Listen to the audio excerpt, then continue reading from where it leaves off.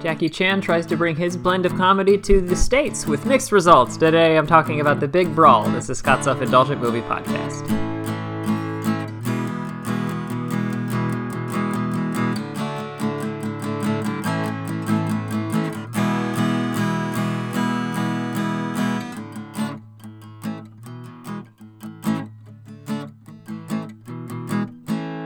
Hello movie friends, welcome to Scott's Self-Indulgent Movie Podcast. I am Scott, and today I am talking about a movie called The Big Brawl, which is an American-produced film that stars Jackie Chan, and it kind of tries to mimic his kung fu comedy chops, and it doesn't quite get there, and I wanted to talk about why, and I still find it very interesting to talk about regardless. So, without any further ado, let's get started. It's well known that Jackie Chan had a couple of false starts in his career. Initially, filmmakers tried to make him a successor to Bruce Lee, which didn't match Chan's personal style or personality. Once he found his footing as a kung fu comedian, Chan tried to break into a new market, America. The results were mixed, to say the least. He had a few bit parts, including a small part in a Cannonball Run movie, and one honest-to-goodness starring role in The Big Brawl, also known as Battle Creek Brawl. Jackie stars as Jerry Kwan, an aspiring kung fu master in 1930 Chicago. Though his father wants Jerry to inherit the family business, a restaurant, Jerry may get his chance because gangsters have taken his brother's bride-to-be hostage and demand that Jerry compete in and win a national fighting tournament known as the Battle Creek Brawl. So I find movies like this mildly fascinating. This isn't an important movie in Chan's career and is probably only kept in print due to his involvement, but it does feel like a bridge between his early work and his prime Hong Kong work. Here's what stands out.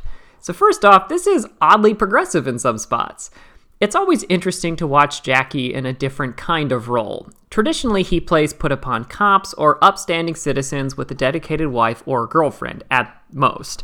But here, he's something of a romantic, with lead Kristen DeBell as his girlfriend, which is kind of amazing that a movie taking place in the 30s doesn't comment on this too much. Seriously, this is progressive by 2000s movie standards. There's also a subplot I was really worried about where the crime boss brings in a Chinese woman to fill in for the brother-to-be's wife. I was expecting an offensive stereotype or yellowface. Instead, it's more of a mismatched expectation element since the fake wife is actually a sex worker with bad manners and not the upstanding woman the family's expecting. Not great, but way better than I expected. There's also some fun ideas here. The best way to describe this movie is like a pale imitation of other kung fu movies. There's a number of borrowed bits, like Jackie making a fight scene look like a series of accidents, and of course the go-to free-for-all tournament, including a giant guy as the final fight. But there's some very fun ideas, like this roller derby competition Jackie and his friends compete in, and a series of strange gimmicks for the other fighters. Notably, all of the American fighters are all muscly meatheads, which is so on-brand it hurts. There's one obvious problem, though. Speed and flair. The Big Brawl has the framework and scene setups of a classic Jackie Chan movie. Also, every action set piece is also a comedy set piece, and it's clearly Jackie doing the work. The problem is the speed and flair is almost non-existent.